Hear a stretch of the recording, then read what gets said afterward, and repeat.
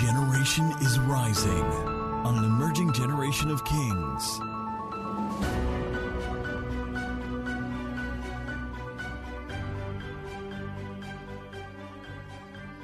First Corinthians chapter 9, 16 to 23.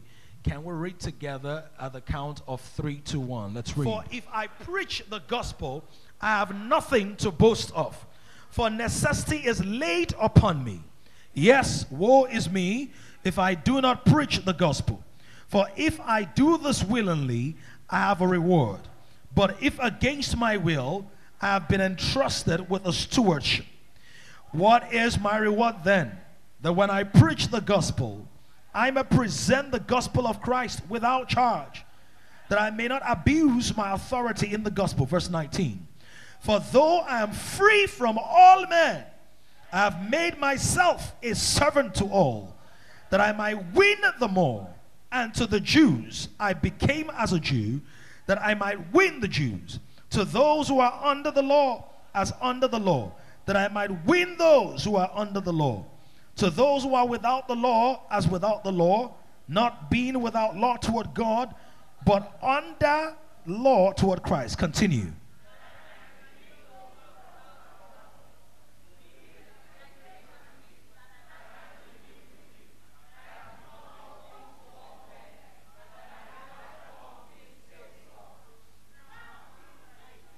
Gospel's sake, that I may be a partaker of it with you. This is a very loaded passage by or written by one of the most prolific proponents of the gospel in recorded history, Apostle Paul, who goes ahead to literally win thousands of people, baptize very few people, but won so many thousands of people directly and indirectly, was able to build mega spiritual structures that transcended the times and the seasons that he lived physically, and then he gave us certain tools. So we ought to pay attention to the ministry of Paul. He is what you might call a model or an embodiment of a certain level of truth and revelation when it comes to soul winning. So please pay attention this morning. We're going to be forensic. We're going to look at our own lives. We're going to look at the importance of the gospel, the urgency of the gospel, and why we must share the gospel, and then how we should share the gospel. I think the first thing I want to mention is that the gospel is not the works of men. The gospel is not the works of men. So what gives power to the gospel is not what men are able to do. It is not the loudness of my voice that makes the gospel powerful. It is not the charismatic disposition I employ or engage that makes the gospel powerful. It is not how oratorically convincing and persuasive I am that makes the gospel powerful. I hope that you're literally following this. And I said in the first service that God uses imperfect men to perfect his purposes in imperfect people. I also made mention of the fact that God does not use perfect people, but he uses the spirits of just men who are made perfect. So when it says that we've come to Mount Zion, it does not say we've come to a city of perfect people. He said that we have come to the place where the spirits of just men are made perfect. This is the reason we have things like sanctification, which is the progressive cleaning of the internal environment or configuration of the man in Christ. He is not yet perfected in his entirety. He's perfected in the spirit. He's being perfected in his soul realm. And one day we are going to be perfected in our bodies. Amen. We're going to be perfected in our bodies. Our immortality will be swallowed up. Our mortality will be swallowed up by immortality. So it is not that you need to be good, great, or eloquent. So Paul, being the greatest proponent of the gospel, we see that his CV does not necessarily prepare him to be the best man for the job. Because this is somebody who actually galvanized a movement against Christ and against the body of Christ. I don't know who you are, but there might be somebody right now under the sound of my voice who is saying, I'm not even good enough, I'm not even worthy enough. But I want to tell you something about the gospel. The gospel is the content that has the power to fix its container. It is important to realize that that many of us, we feel like my container has to be perfect. And don't forget, we're all for sanctification. There's a place for there. If any man cleanse himself or purges himself, shall be a vessel unto honor, not unto dishonor. That is very true. But what is also true is that nobody ever receives the gospel perfect. In other words, perfection is not a qualification to receive the gospel. Therefore, if perfection is not a qualification to receive the gospel, perfection is not a qualification to dispense the gospel. Because the gospel is not the good news of how good man is. The gospel is the good news of how good God is, in spite of how bad man is. And so when you look at the parables, and we looked at one of the parables last week, remember when God throws a party, and we homed in on one of them, which was the parable of the lost boy. But in that parable, or in that chapter, there are three parables. There is the parable of the lost coin, there's the parable of the lost sheep, and there's the parable of the lost boy. Three parables establishing a principle or delineating to us the lostness of things and the lostness of the human condition, the depravity of the human condition on different levels. The lost coin, watch this, was lost in the house. The lost sheep was lost in the field. The lost boy was lost in the country. So that whether you are lost in the house, lost in the field, or lost in the country, you're not too lost to be saved by God. Not only were they lost, the lost coin was lost and he did not know it was lost. The lost sheep was lost and knew it was lost, but he couldn't do anything about it because it had no sat nav, no GPS. The lost boy was lost and he knew he could do something about it.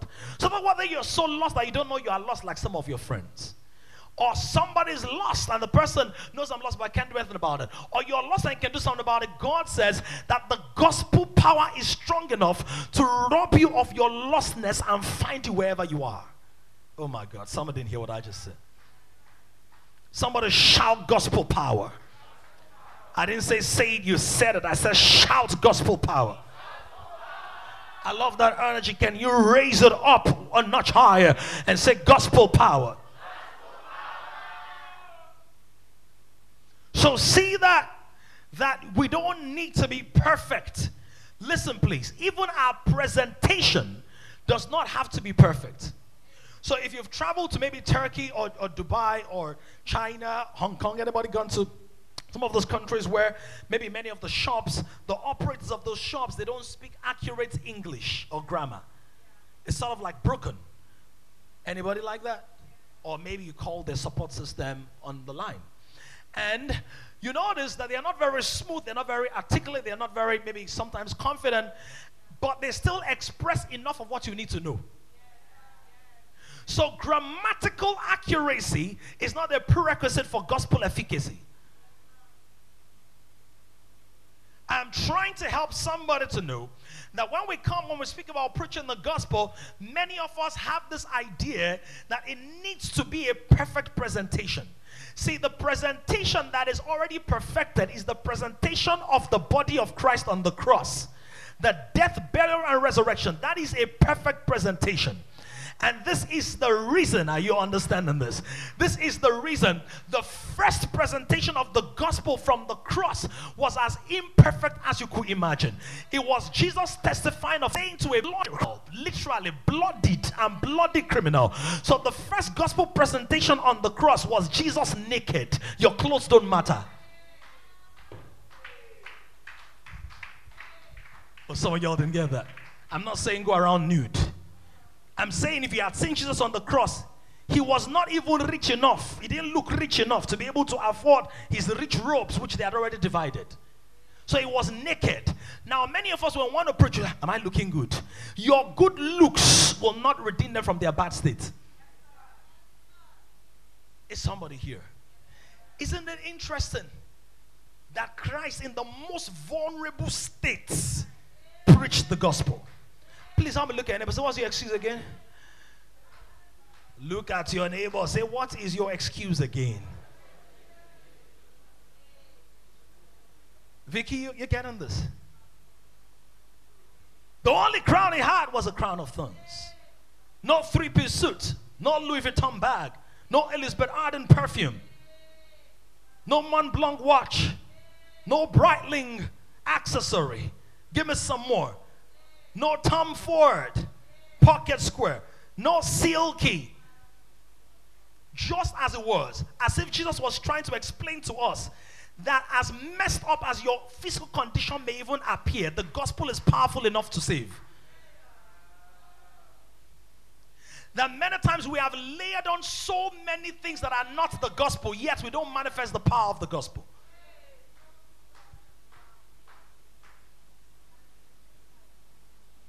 Thank God for the Christmas tree, but Christ didn't die on one.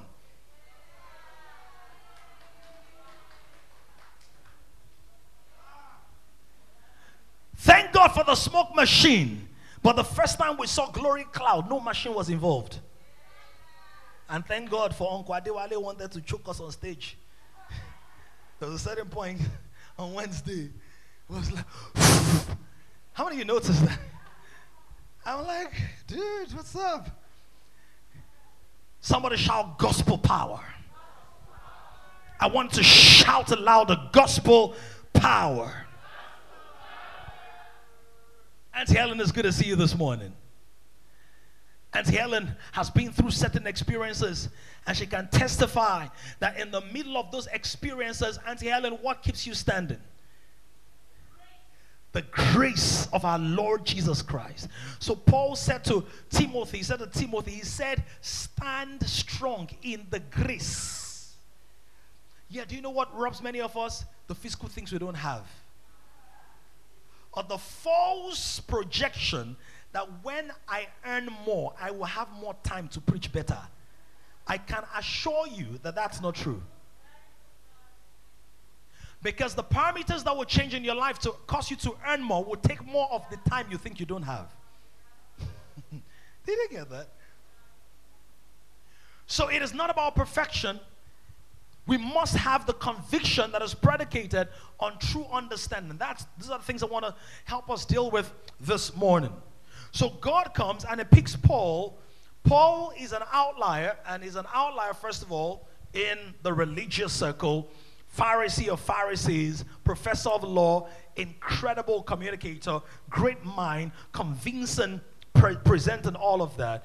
But he's doing it against the gospel until God literally arrests him. And when God arrests him, he breaks down and he asks the question that I think everybody must keep asking for the rest of this year and possibly for the rest of your life. What do you want me to do, Lord? I don't want to talk about that because I spent about 20 or so minutes dealing with that in the first service. That the value of your life is not in you doing everything you can do or how you can do it, but how well you do what the Lord says to do. Your life is on a time allocation. God has budgeted your time. You see what I'm saying now? So God encounters him, and God says to him, I want you, and went to Acts 26 and verse 18, and we began to look at what God said to Paul. I want you, my purpose for you is for you to be a minister and a witness. And that you are going to turn people from their blindness, turn them from darkness to light, and then you'll bring them from under the power of Satan into the kingdom of light, that they might receive forgiveness of sins, he says, and an inheritance amongst those who are being sanctified by faith in me. So we read all of that from Acts 26, 16 through 18. What is our assignment? Paul now begins to say, when he's writing to the Corinthian church, he said, see, let me tell you guys something. I have a goal. And my goal, my idea, my agenda here is if I preach the gospel, I have nothing to boast of. Paul is saying that preaching the gospel is not something I am doing because I want to be able to amass accolades. Of course, there are rewards for it, and it speaks about rewards for it. We'll talk about that. But he's saying that necessity is laid upon me. Now the situation is beyond me trying to tick the boxes or trying to ensure that my conscience is free of guilt and condemnation. He is saying that this is a desperate situation. And we looked at that in the first service. That anybody who is not saved, no matter how rich they are still blind.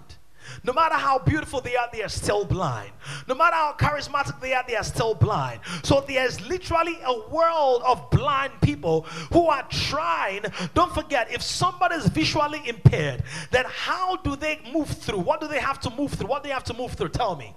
They have to feel their way through. Which means anytime I'm being led by my feelings, I'm operating in the domain of darkness. They literally have to feel that. In other words, the life that is led by feelings is a carnal life. I eat when I feel like, I sleep without when I feel like, sleep with him when I feel like, I steal when I feel like, because I'm not operating in the light of accurate truth. I am dependent on my feelings, because that's the way a blind person's got to be able to feel his way through the landscape of life. It's too complex, it's too difficult. He can't see it, so he's got to be able to feel his way through. And there are even believers who operate by feelings. I feel good this week. My offering will be 25,000. I don't feel God really did his job quite well last week. God was quite busy. Bolt traffic held him down on my matter. So God, don't worry. You're the one that said a laborer is worthy of his wages. Next time you labor hard, we don't say it like that. You see now, nobody says it like that. But that's the unspoken disposition of our actions. So it says this is the purpose. I want to make you a minister, and I spoke about universal purpose and unique purpose. I don't want to go into that as well. So a couple of things. Why must we then preach the gospel? Paul says, necessity is laid upon me, that souls depend on this. He said, if I do this willingly, I have a reward. So the preaching of the gospel alone does not guarantee my rewards. Paul is being so granular and so specific. He's saying that there's a way I should do it. In other words, in some ministries, some movements, there's soul winners department, soul winners commission. Could it be possible that some people might be surprised that you want so many souls, but you want them for the wrong reasons?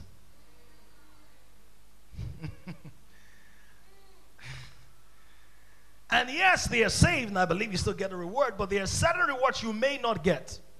Because Paul is clear here in verse 17, look at it. What does it say? If I do this, how?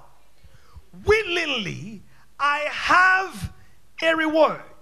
But if it is against my will, I have been entrusted with a stewardship. A stewardship is a responsibility.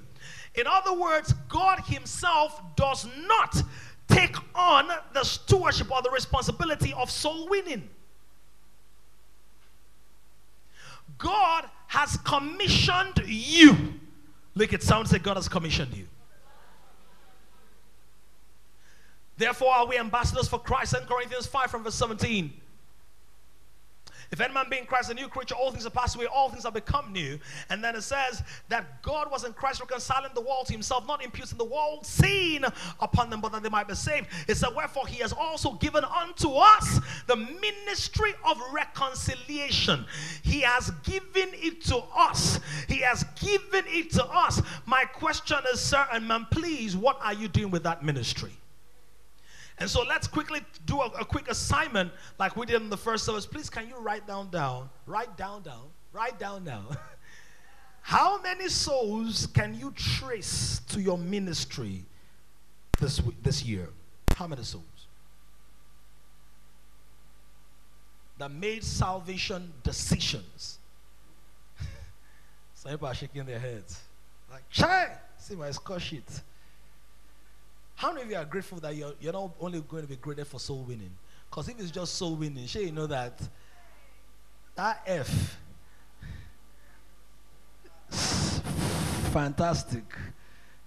There are many other things. Every work will be judged. Your disposition and service will be judged. Your response to service will be judged. Giving will be judged. Good works to strangers will be judged. Strangers, orphans, and widows will be judged.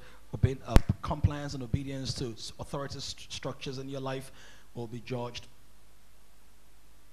Spontaneous obedience, test, trials, disposition under temptation, because blessed is he that overcomes temptation. Every temptation you overcame, there will be a reward. Are you aware of that? And every temptation you didn't overcome, not overcoming temptation was the reward you already enjoyed. So you don't understand.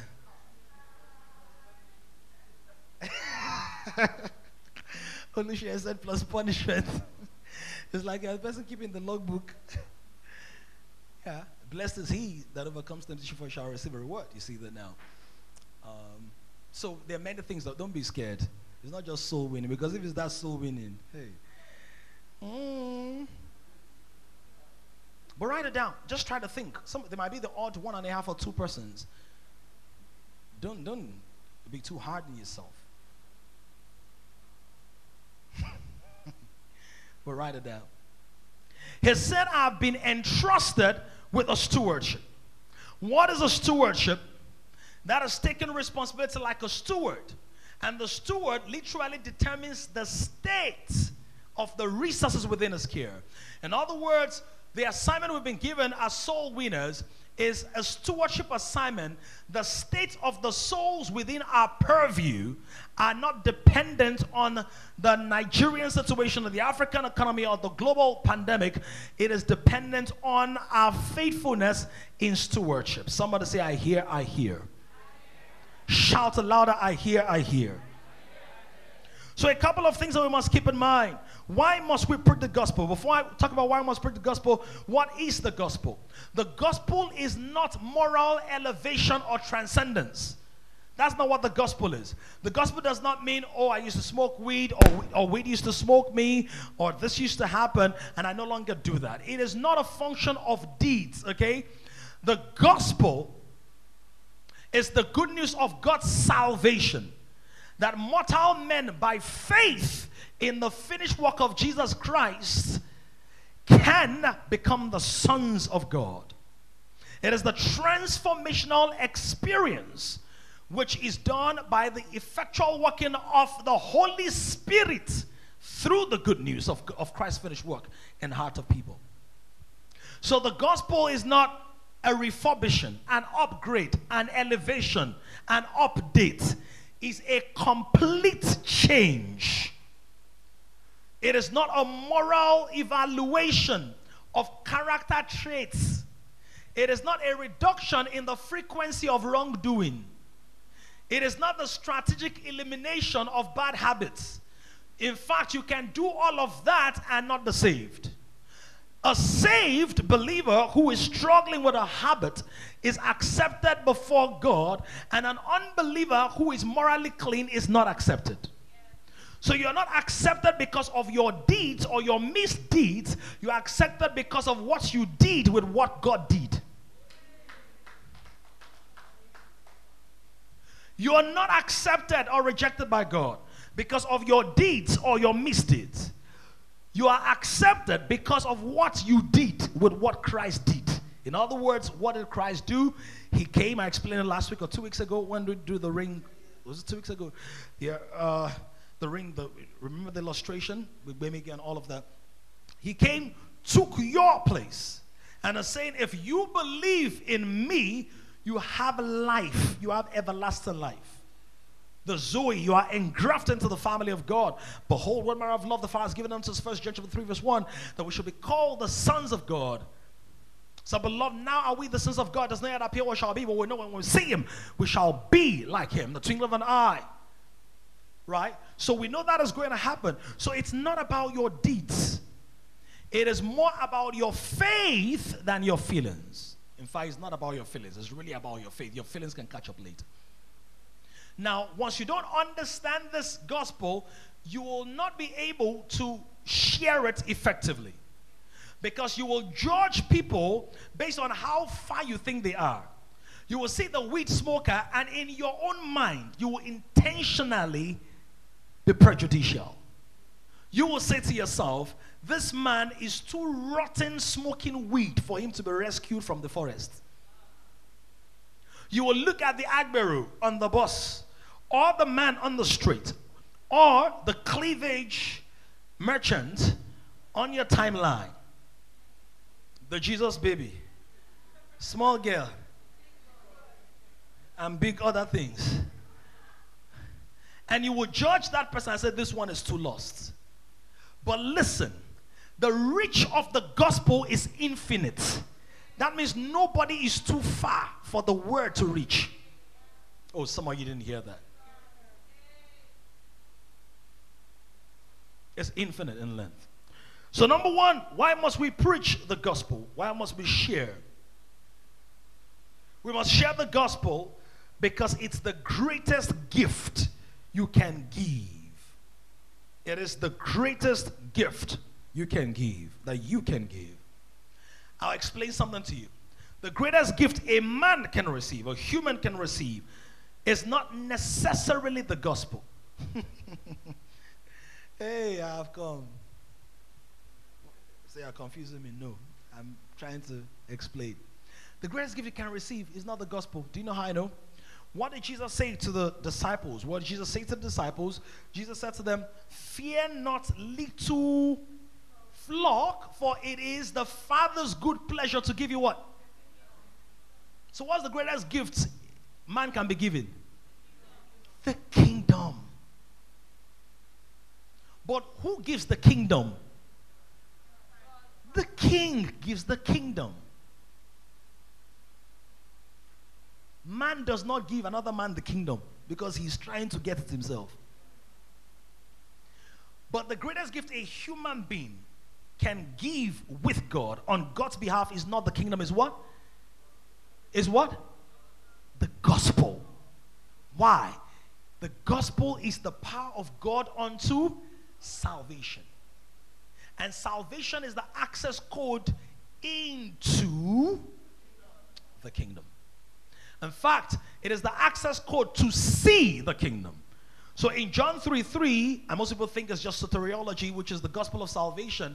But it's not just soteriology. The soteriology there, the gospel of salvation in there, is pointing to something. It's not an end in itself. That's why I said, accept him. And look at what the man, look at the conversation. The man comes to Jesus and says, "Teacher, nobody can do these things that you do except God be with him." You remember that? And Jesus then says, what does Jesus say? He said, except a man be born again, he cannot see. In other words, no matter what people tell you, if they are not saved, they have no cognitive awareness, no articulable perception of the kingdom of God. They can put God's name, Jesus, maybe carry a big Bible, give to churches, but he's saying that just the same way Christ is the light that lights up the world, and a baby, no matter how big and corporate the eyes of the baby are, until that baby opens its eyes outside of the mother's womb and sees the first flicker of light, it cannot see anything outside. You understanding that? The baby is authentic and validated in the belly of the mother, but it must be born into this world for its olfactory faculties to come alive. Similarly, this person may have a divine agenda in God, but until he's born again, he has no cognitive awareness of the realities of the realms of God or the truths of the verities of Zion. He is blind, he is lost, he will do what sinners do, which is they sin, and moral judgment does not fix the story. Only the gospel has the power to transform that heart. Are you understanding this? The baby doesn't see.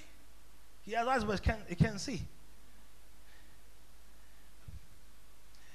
Now, many of us will see, but we've not even entered, because it's a different dimension. You can see and not enter. Ask people who got to Britain on fake passports,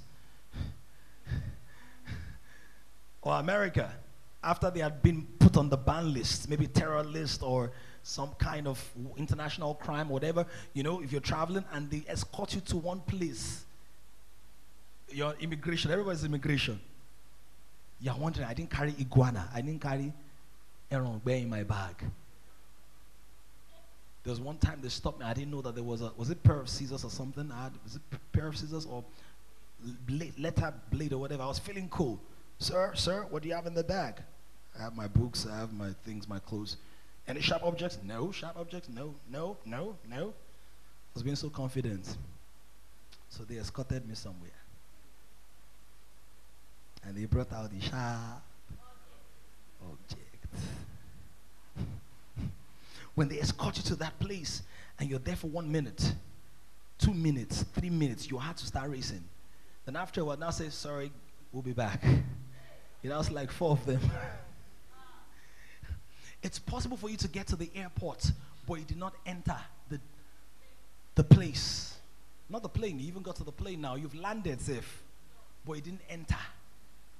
Are you understanding this? In our text, it says that if you are not born again, you are not even seeing it. Give me that text, John 3. You're not even seeing it. Then he says, watch this, for you to enter, which is a different experience. Verse 4, look at what Jesus said. He said, most assuredly. So this one, I'm not tricking you. Most assuredly. Treat it with verity. And he said, you can't accept a man born again by man, human, male, female. Verse 4, Nicodemus said to him, how can a man be born when he's old? Can he enter a second time into his mother's womb and be born? What Nicodemus did not understand is that the first birth, watch this, for the first birth to happen, when the seed of that baby was planted in the mother, it was not the baby that manipulated its way into it. So for you to be born again, you are not the one now to enter. You are not the one to enter. It is the work of God. So what we do when we preach the gospel is that there's the impartation of the pure seed of God's truth. That seed of God's truth carries God's life. That God's life produces God's faith in the heart of the hearer. Are you understanding this? And then the hearer has to respond by faith. And when he responds by faith and believes in Christ, that Christ has paid the price for his sin, he is justified. So can he enter into mother's womb and be born? Verse 5, real quick. Verse 5. Jesus answered, most assuredly I say to you, unless one is born of water and the Spirit, he cannot enter into the kingdom of God. So, salvation initiates the journey in the kingdom. What it also means is, the reason God will call a people, a house, a church, say the early church, the explosive power and grace of God upon their lives was triggered not by them looking after other things, but there was such a burden to share. Do you understand? Because the things of the kingdom multiply by how? By how? Sharing. So we must share. It's the greatest gift. 2 Corinthians 9 verse 15. It says, thanks be to God for his indescribable gifts. Number 2, why should we share? I said it's the greatest prize. In Matthew 13, many times we see parables in the book of Matthew where it says that a man went to look for treasure.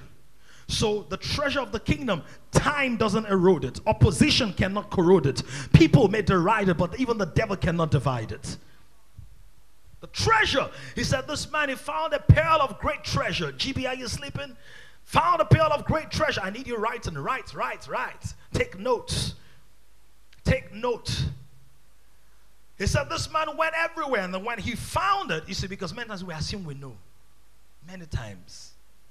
Until we ask the question, how many people have been saved through us? And then we discover that maybe you actually know a lot intellectually, but we've not allowed it to seep into our beings and to condition our responses, and that we would take responsibility.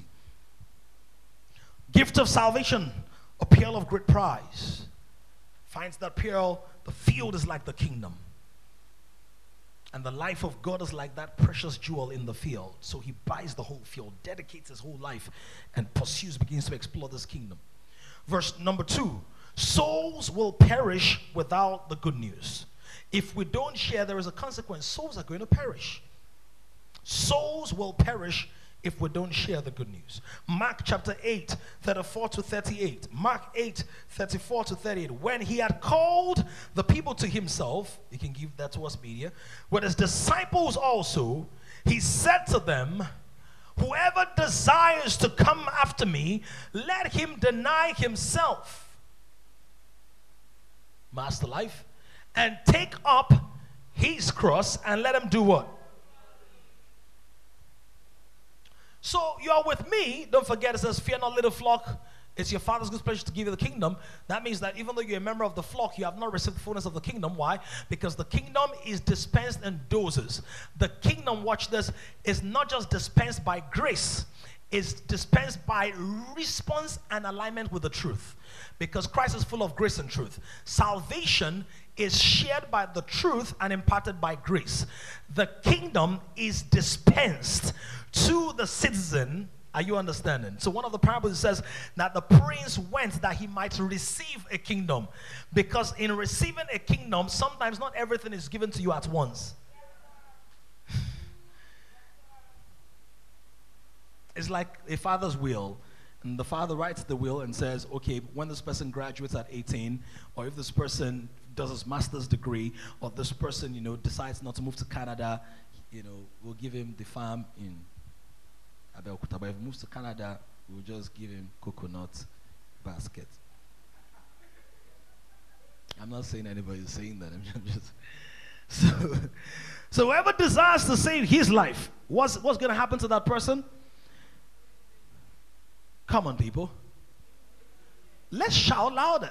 Now, if I was prophesying, receive a new car before the end of the year. As a matter of fact, let me prophesy that to somebody. Receive a new car before the end of 2020. It just might be for the prophesying prophet himself. Receive a new car before the end of 2020.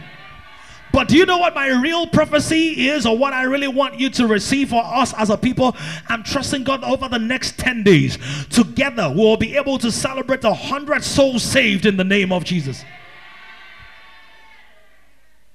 Do you know that until my response to the invisible realm is stronger than my response to the natural realm, my faith is still below the level of maturity?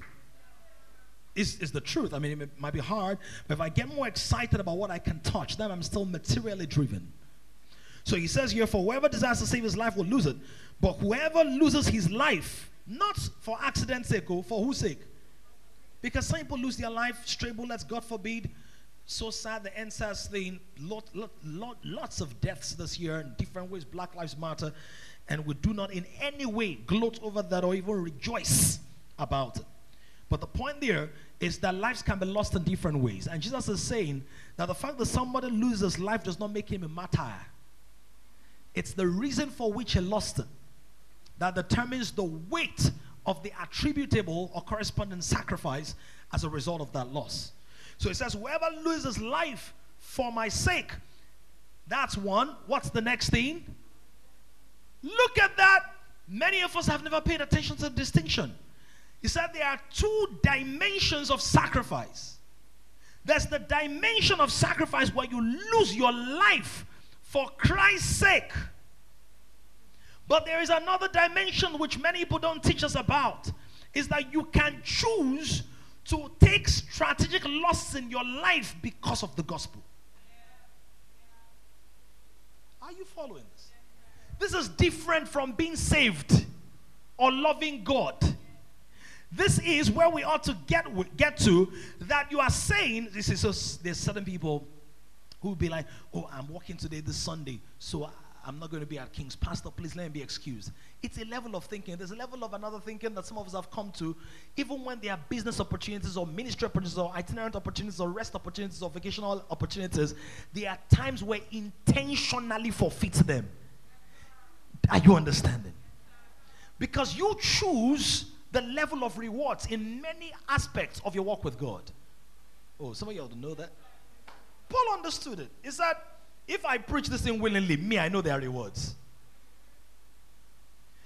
This is Jesus saying, whoever loses life for my sake, one, what's the second thing? And the Gospels will save it. And then he does not end there. He says, for what will it profit a man or a woman if he gains the whole world and loses his own soul? Or what will a man give in exchange for his soul? For whoever is ashamed of me. Ha! Some of you have not read this passage in a long time. How many of you grew up in churches or environments where this scripture used to afflict you? Say, if you are ashamed of me, I will be ashamed of you. before my Father in heaven. But it's the Bible.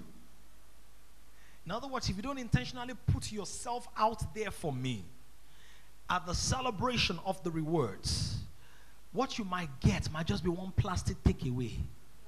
I was there. How many remember I was there? Remember I was there souvenir? My wife and I have been to certain parties, certain events. In fact, let me even tell you one of the things that happened last holiday, what's it called? Last school term? Last school term. My goodness. Some of the souvenirs that some of the children brought for their birthdays, right? Some of the souvenirs, like heavy stuff. And then you go for some of those weddings, or when you're carrying the souvenirs, it's like heavy stuff, right? But there's some others, and I'm not despising anybody. There's some others, it's just like this plastic fan or mask. I was there. They'll now print it there. Or water bottle. Eh? Does anybody still use stickers? Let me tell you, when it's time to celebrate, this part of why I'm also looking at my life, that all my energetic preaching. But how many souls have you saved, though?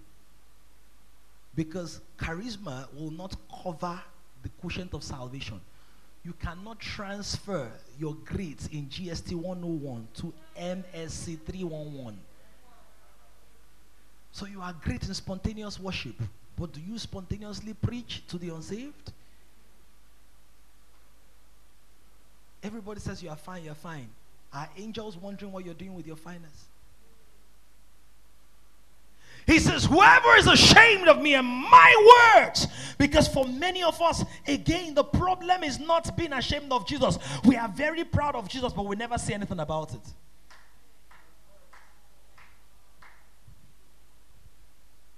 He didn't just say proud of me or ashamed of me. He said ashamed of me and my what?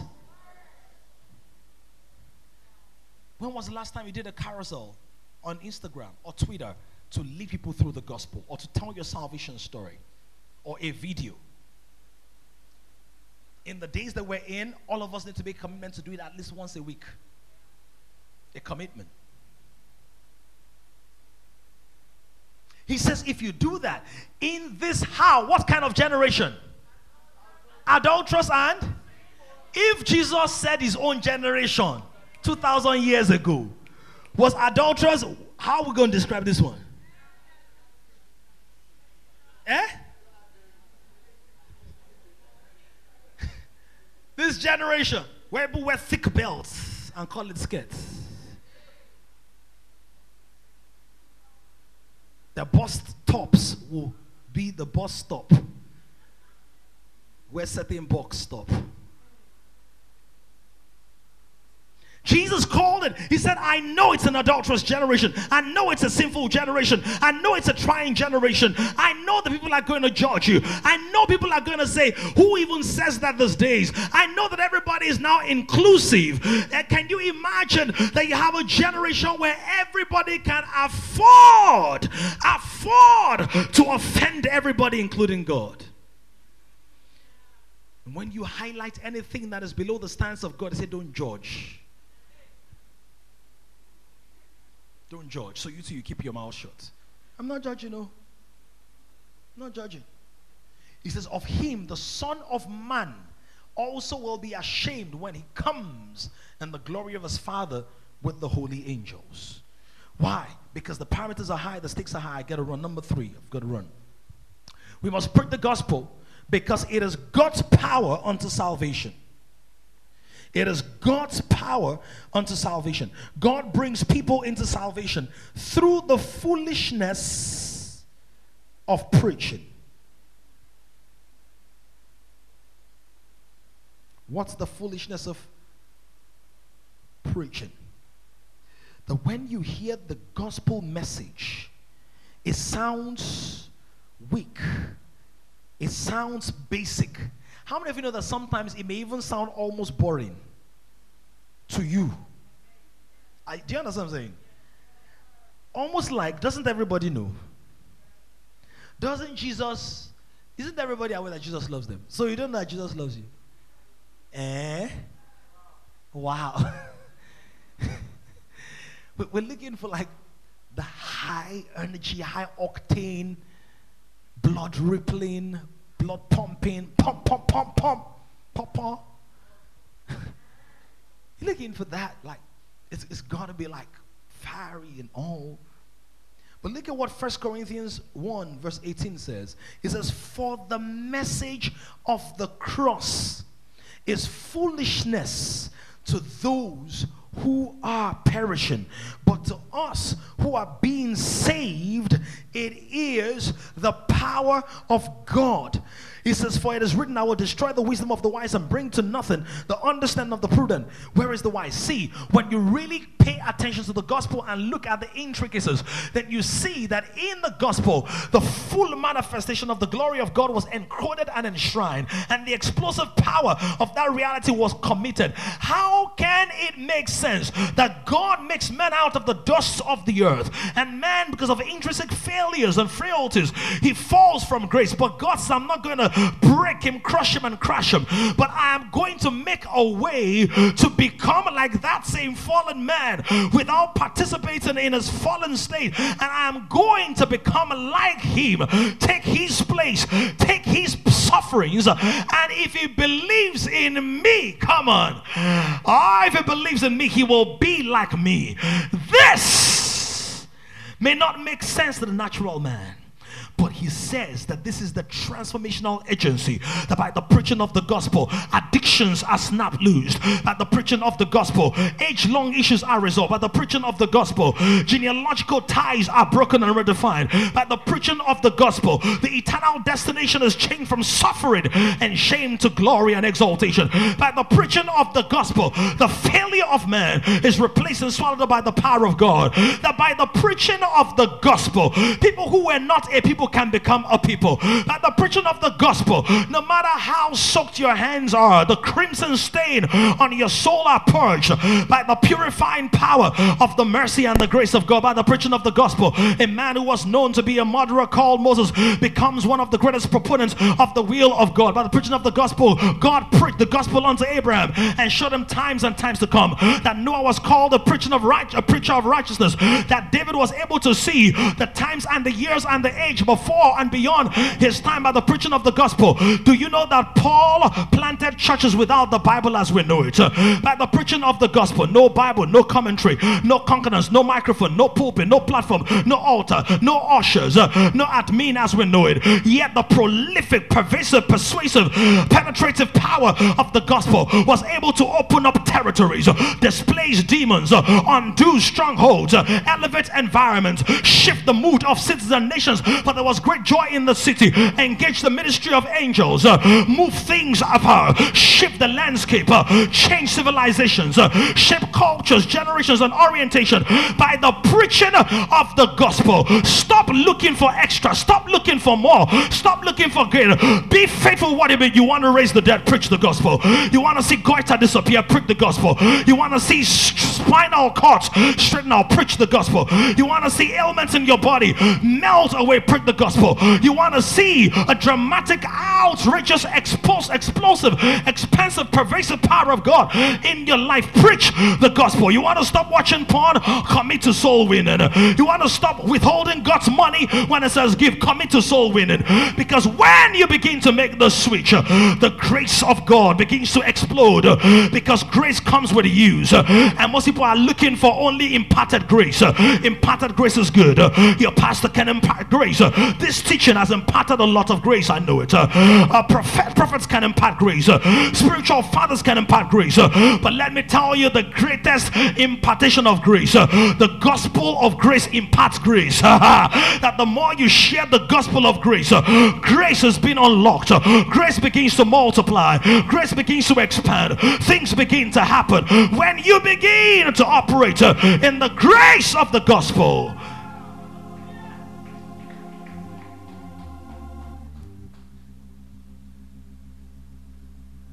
Somebody shout, I will preach the gospel. Somebody shout, I will share this gift. Somebody did not shout it. I said, share this gift. I'm getting ready to close. Somebody shout out, share this gift. He said, this is the problem, verse 20. Where is the wise? Where is the scribe? The people that write, people that philosophize. So where are they? Where's the disputer of this age? He said, has God not made foolish the wisdom of this world? For since in the wisdom of God, the world through wisdom did not know God. So by all the surveys, philosophy, actual science, projection, business analysis, all those fantastic scientific tools that can serve the gospel, he said God was not designed to be discovered by man's inquisition. God decided to reveal himself. He does not just want to be a topic to be studied. He wants to be a person to be known. Some of y'all didn't get that. A topic to be studied can be revealed through explanation. A person to be known and loved is revealed through personal revelation.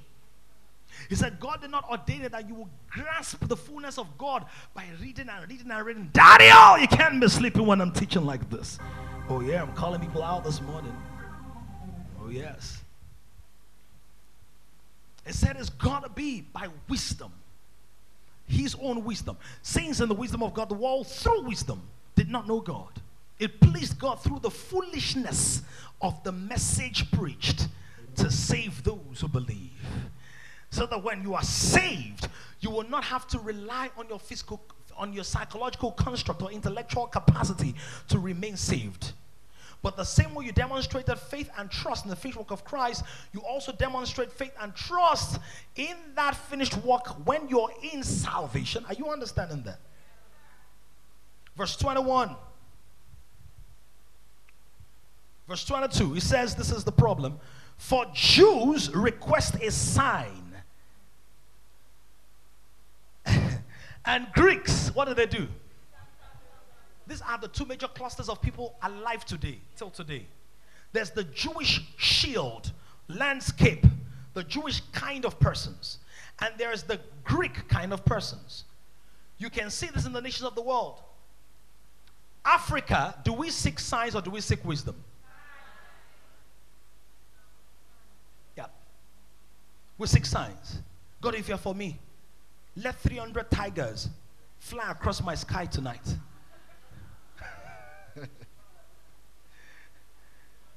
Lord, if you really, I know you, Pastor Demi, has preached so well today, oh, fantastic message, I'm convicted.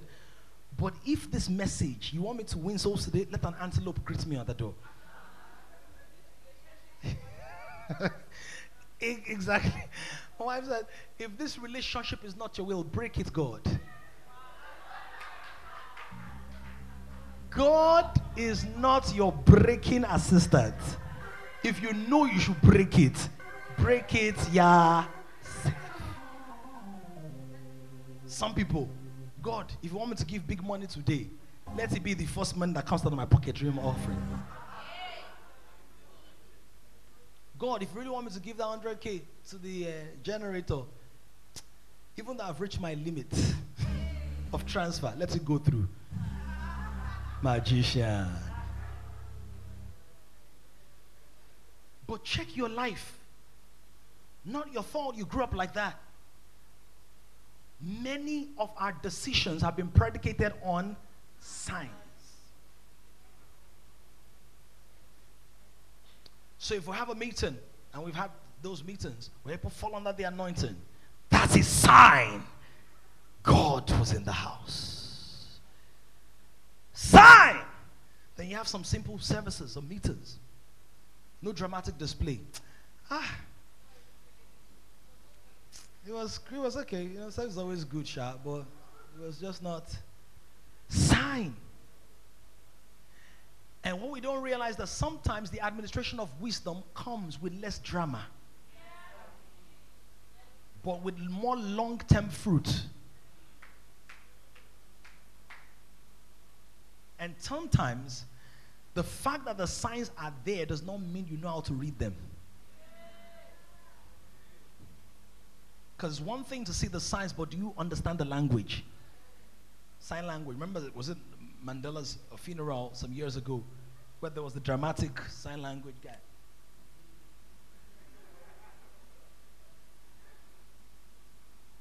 Who remembers the scandal?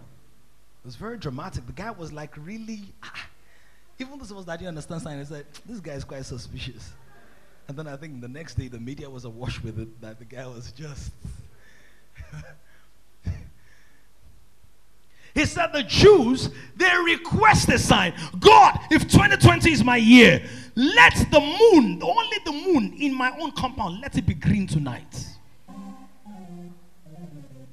God, let me come where many of you are. God, if you really want me to go to Canada, my God, let Pastor Dami close service after 12 today.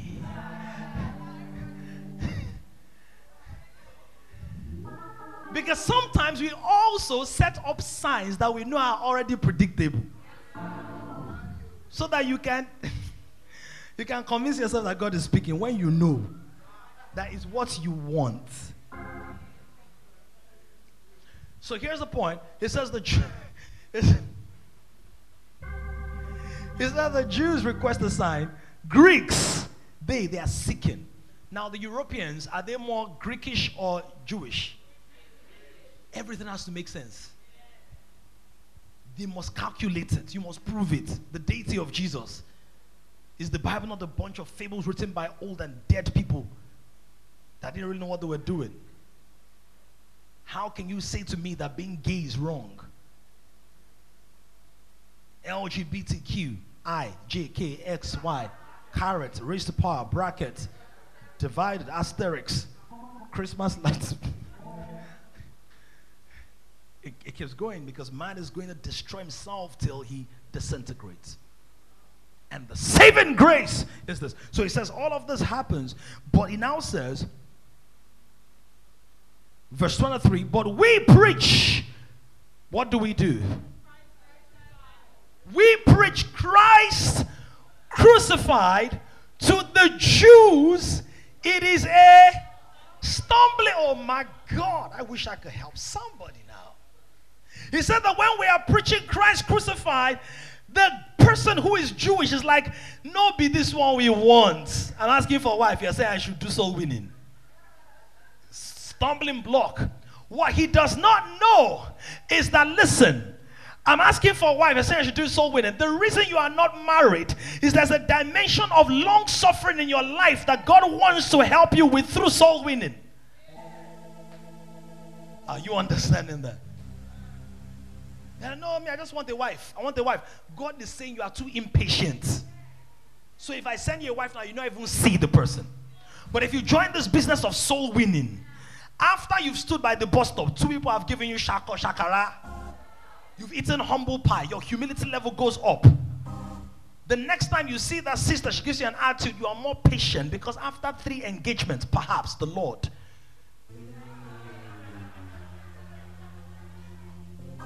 What I'm trying to say is that God is not despising your need. He has factored the fulfillment of your need into your assignment.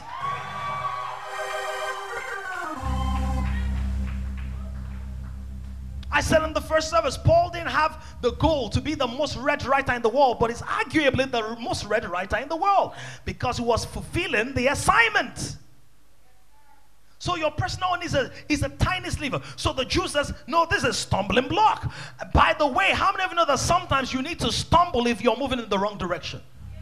So God is using this gospel message as a stumbling block to say to somebody, you've been running after dead things that will not matter 2 seconds after you breathe your last year.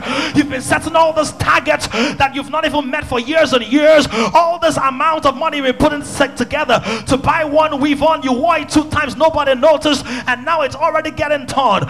Why are you spending your money on what will not last forever? And why are you stuck on the accolades and the compliments of people when I wanted to partner with me to bring souls higher into the kingdom? I want you to be able to stand at the end of the age and see a long line of people coming, and you're going to say, I thought there were only 75, but there are 2,765 because 17,000 browsed and read the tweet, saw the status update on WhatsApp, followed you on Instagram, responded to the audio message that went viral, your voice over about your personal story. In the hand of God, once you set your heart to it, he multiplies it. He multiplies the message. He multiplies the tract. He multiplies the voice note. He multiplies the prayer. He multiplies the Insta story.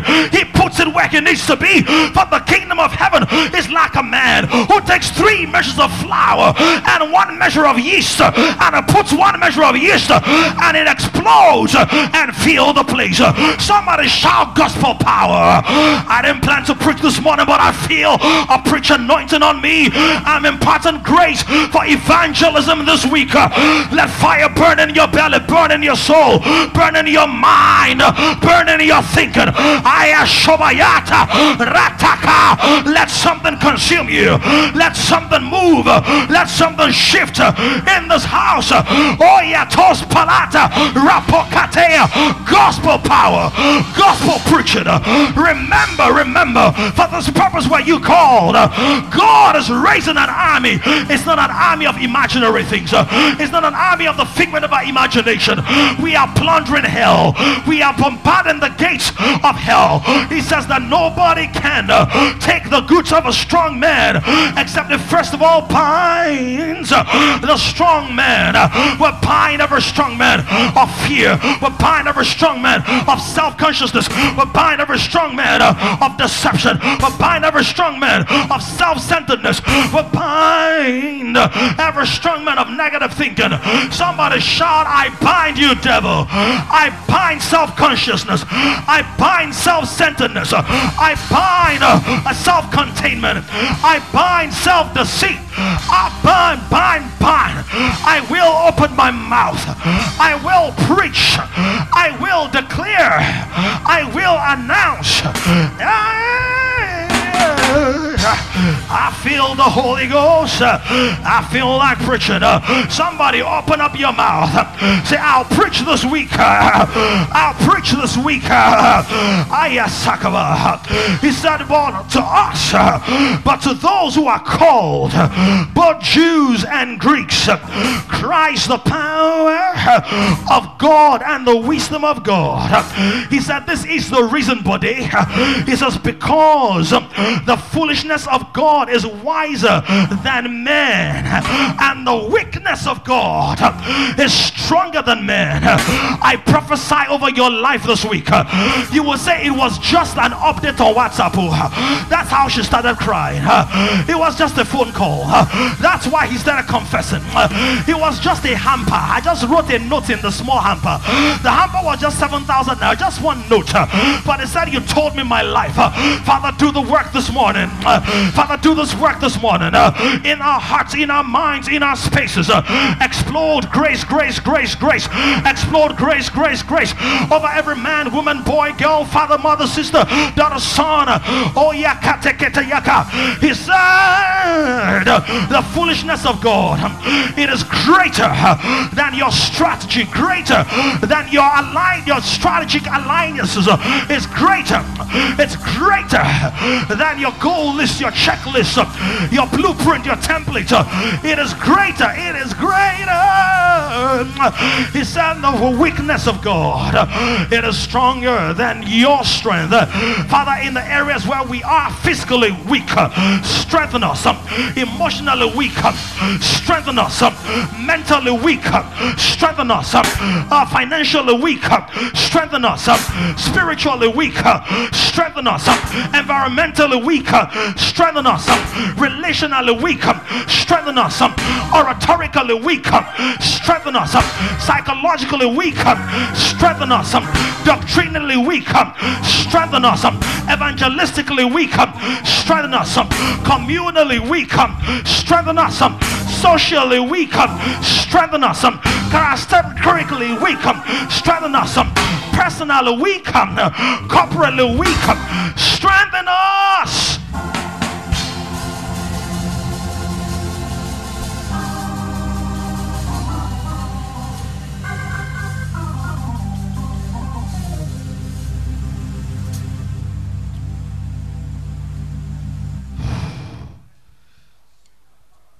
power of God and self shall remain standing.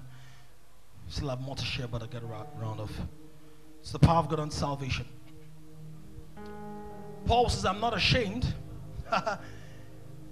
Do you think anybody will be ashamed of finding the cure to HIV/AIDS? Cure to cancer? Cure to COVID?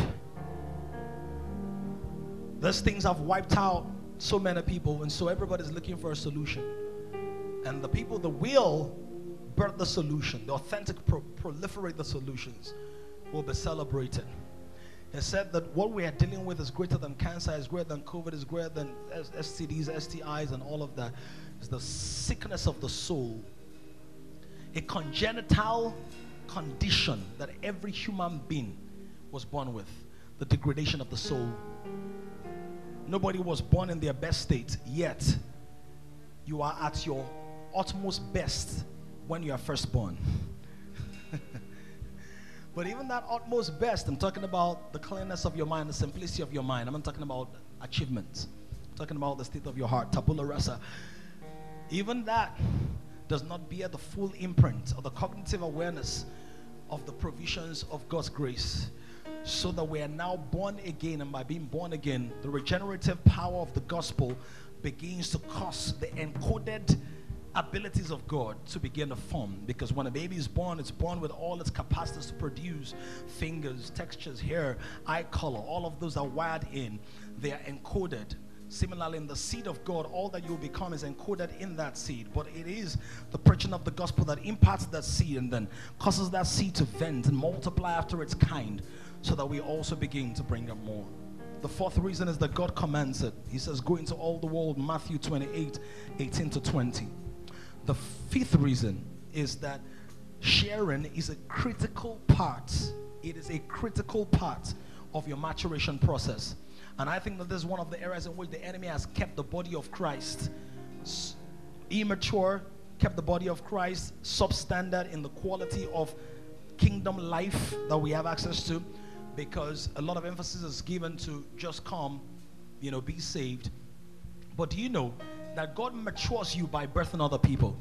Can I ask you a question? How many of you ever had to take care of a child when you were a teenager, or when you were 18, 20, before you had a child? How many of you took care of somebody's child by proxy? Wave your hand and raise your hand.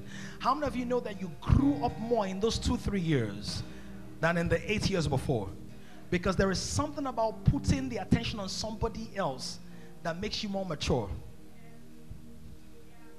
It just changes it.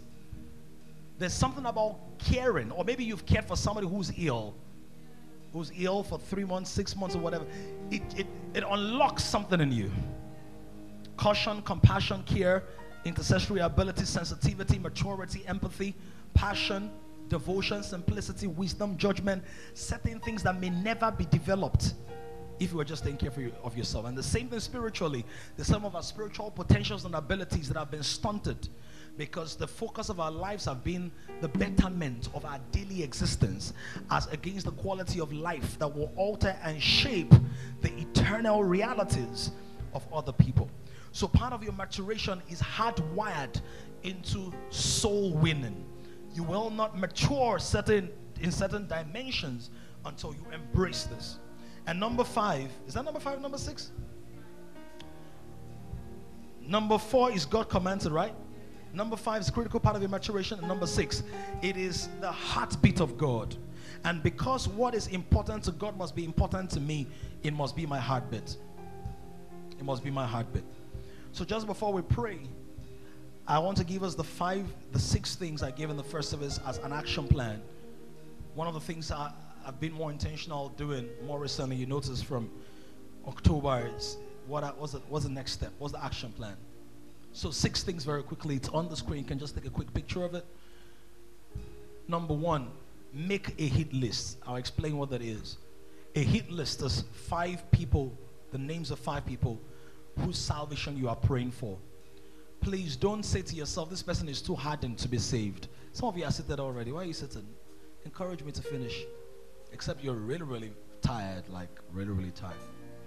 So I call the SWAP. You didn't give me my acronym. Give me my acronym. I love my acronym. It makes it more memorable. SWAP. SWAP. SWAP it. Soul Winning Action Plan. Make a hit list. 5 people whose salvation you are praying for. Praying for. Number 2, pray for a burden for souls and for souls. I don't want to complicate. I'm not asking you to labor in 1 hour, because that's where people feel you must groan, you must labor. Yes, you should, and some of you will grow to that level and capacity. Some of you are already there. You need to revisit it, and you can do that corporately. But personally, I want it to be cultural. 5 minutes a day, not 10, not 20, not 30. 5 minutes a day. I want to assure you, as we do this week, all of us are going to see an upgrade in the spiritual temperature of this house and of our lives. So 5 minutes, set it. 10 to 10:05, 11 to 11:05. If you're a family, you can do it together. As a couple, you can do it together. 5 minutes. Pray for a burden. Say, God, see, some of us have to be honest and say, God, this is not a big deal to me. But God, because I love you and you love me, explain, how is it doing you? You know, let it break my heart. Number 3, there's certain things that were never big deals to me, but they became big deals because of my wife. And I love my wife. So if I love her, I need to be able to enjoy the benefit of transferred burdens.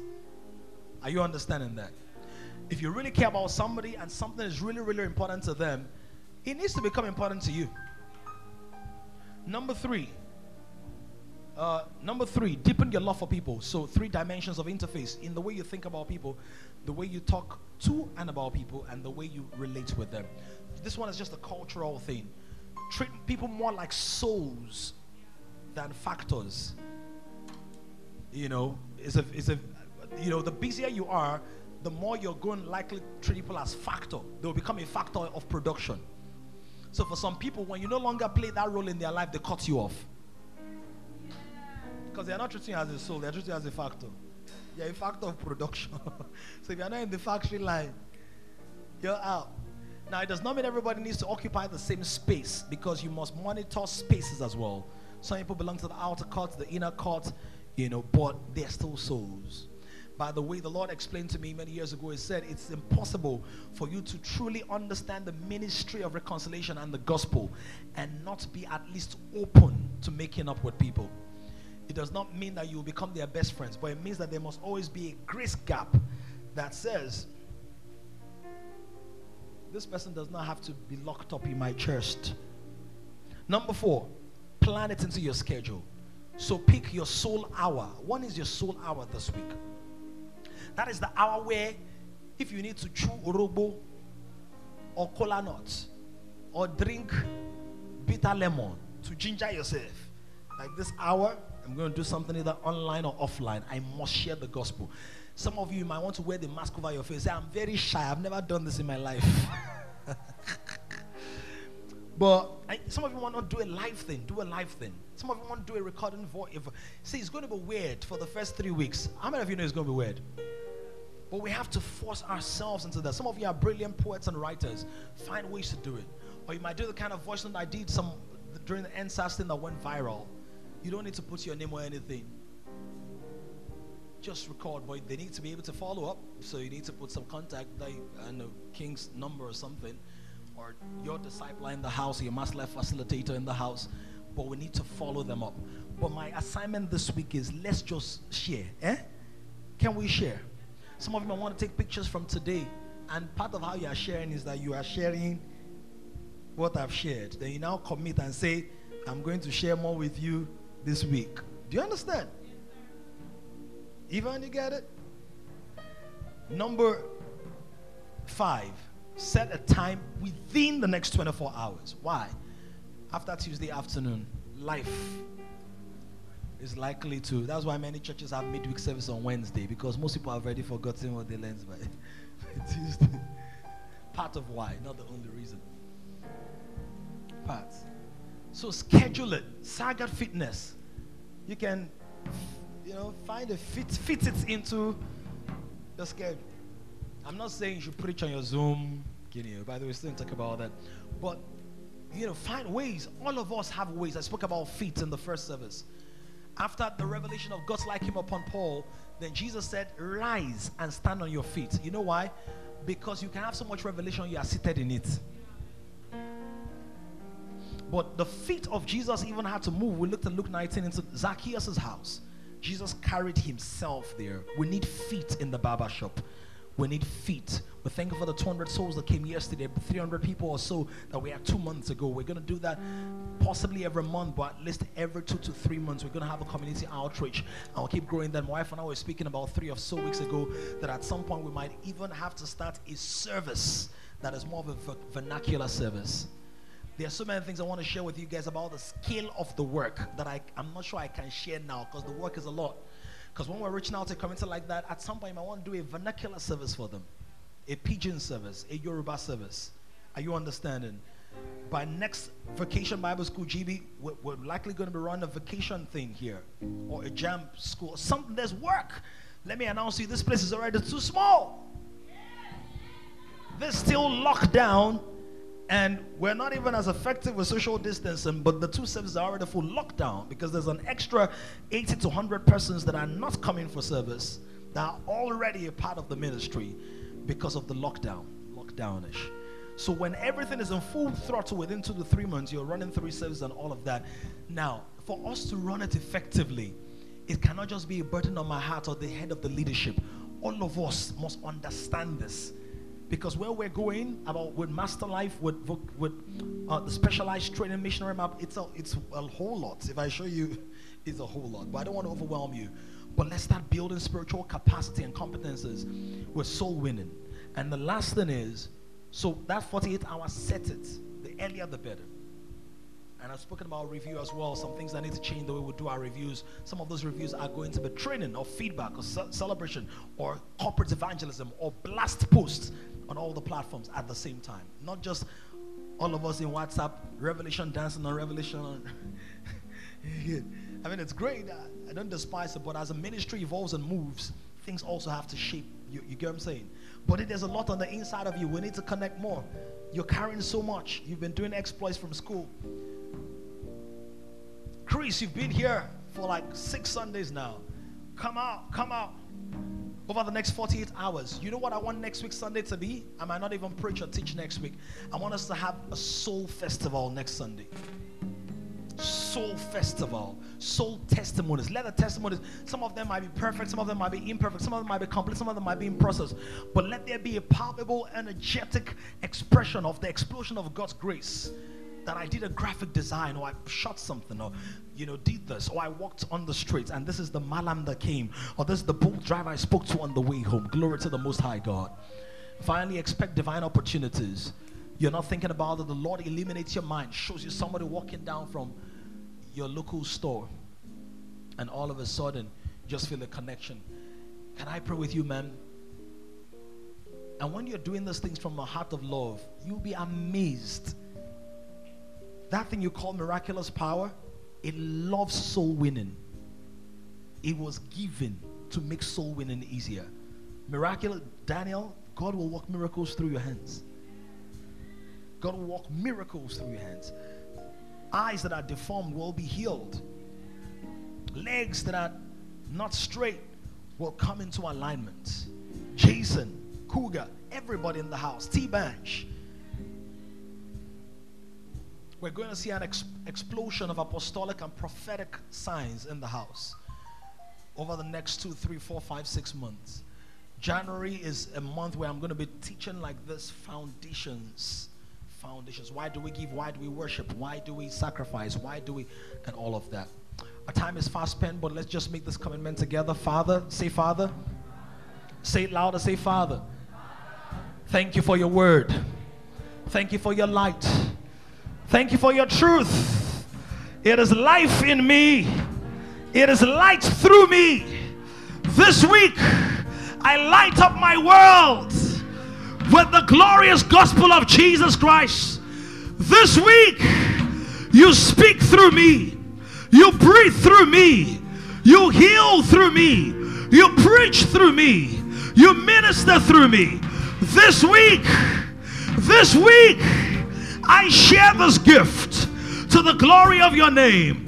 Now speak to yourself. Say, Damilola, you are loaded with power and the spirit of faith. You are no longer a slave to fear.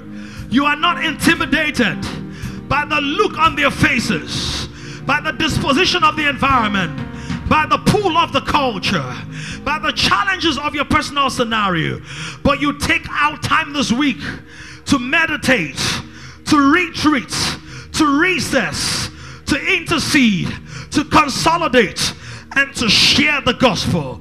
And this week you win souls. Say, this week, Lord, I trust you to win at least 2 souls through my life.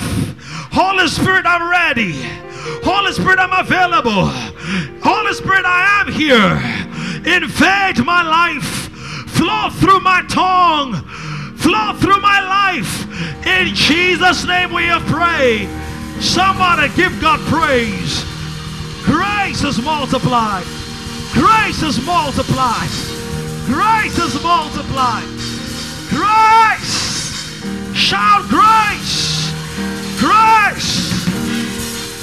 Thank you, Jesus. Generation is rising on an emerging generation of kings. To join this growing community of kings, visit www.kingdomcentral.org and send your full name and email address to 0908-123-4566. One more thing, someone you know needs this. Kindly share this how.